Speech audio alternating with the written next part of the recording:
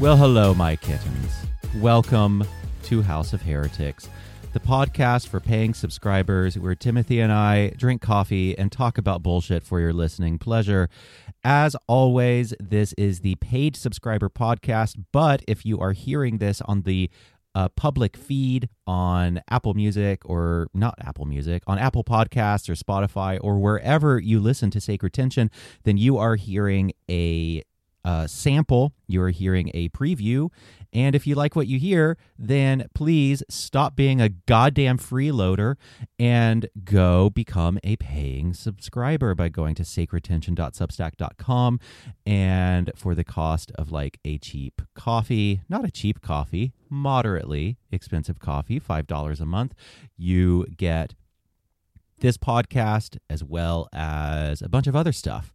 And you keep me from having to become a bag lady on the streets. How are you, Schnookums? That's a good one, actually. But actually, you are correct. I don't know where at least at Starbucks, you are not going to get a $5 coffee unless it's just our plain coffee that's brewed coffee there. Lattes are more expensive. Nice. Yeah, I like your description on Substack. Barista. What is it? Barista for your soul or something like that. Something like that. Anyway, I am here with Timothy McPherson, former Salvation Army officer turned Christian heretic and barista for your soul. So you texted this morning saying that you wanted to talk about purity culture. Yeah. Tell me about purity culture. Well, the impetus of this was yesterday. This would have been on this past Wednesday, yesterday, and my church has been holding every month a little thing that they call Reconstruct. It's for those people who have deconstructed their faith, who have gone through questions and are trying to put some structure back into their life after they've maybe not necessarily done away with religion, but are wanting, they're just trying to reframe religion into a way that makes sense for them. And then so yesterday we talked about sex and purity culture. Hooray! My favorite topic. Yeah. The person who actually was bringing the presentation, she had written several books about it, but she also came from an evangelical background as well, so she knew the harms that purity culture had done to so many people. And it was interesting listening to that perspective, but at the same time, and I was texting my pastor the entire time during this time, and because we were just having a little running banter with each other about what was going on and things that were, like he is not tech savvy whatsoever. So he was having issues with the recording and whatnot. But we were talking about how she was still using some patriarchal terms in it. Do you want to say who the author was, or shall we keep that anonymous? Yeah, that's okay. That's all right. I mean, because I don't want to really badmouth her at all. She's she's not a bad person at all. But respect that.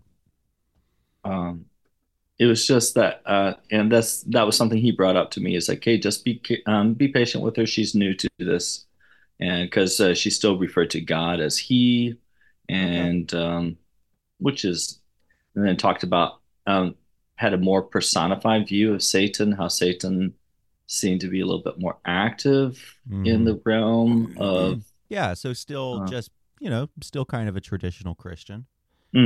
Which is nothing wrong with that, because I try to view things more like how does your belief work out in your life? What does that look like? It's not so much about what you believe, but more about how it works out in your life.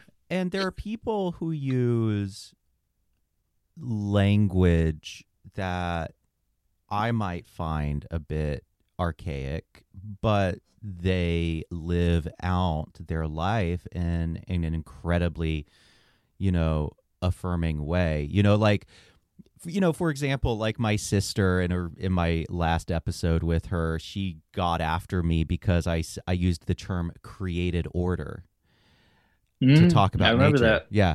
And I love the phrase created order because it's a poetic phrase. And I have no problem using religious language as someone who isn't a believer.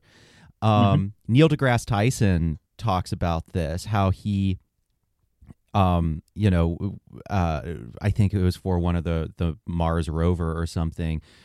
Before its launch, he tweeted Godspeed. And all of these atheists went after him for using the phrase Godspeed.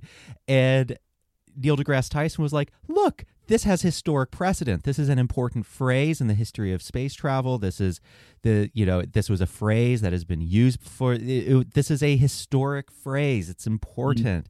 And all of these atheists like went after him because of that. But my sister went after me from the opposite direction. Like, what? You aren't a Christian. You don't believe it. Did you just say God? Did you just say created order? I'm like, it's a fucking turn of phrase.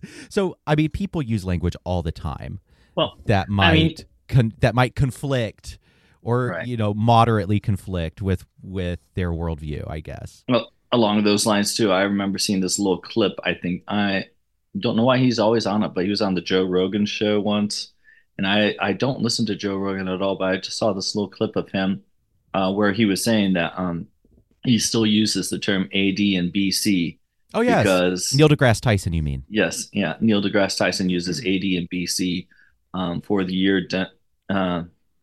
delineation there because that was who it was centered around. Now we know, of course, that Jesus more than likely was not born at 1 Mm-hmm. AD, but still, those terms were used because of his birth, not because of anything major that was going on in the world at that time, where suddenly, oh, we are now in the common era, Right. as what was CE and BCE.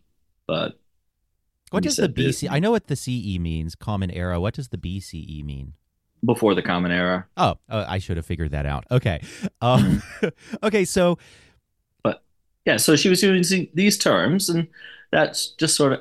And there are a couple of things where I'm thinking, oh my goodness, she definitely needs queer representation in some of the presentations that she's talking about, um, because there are issues that she was bringing up regarding sexuality that have different applications or are expressed differently in the queer community.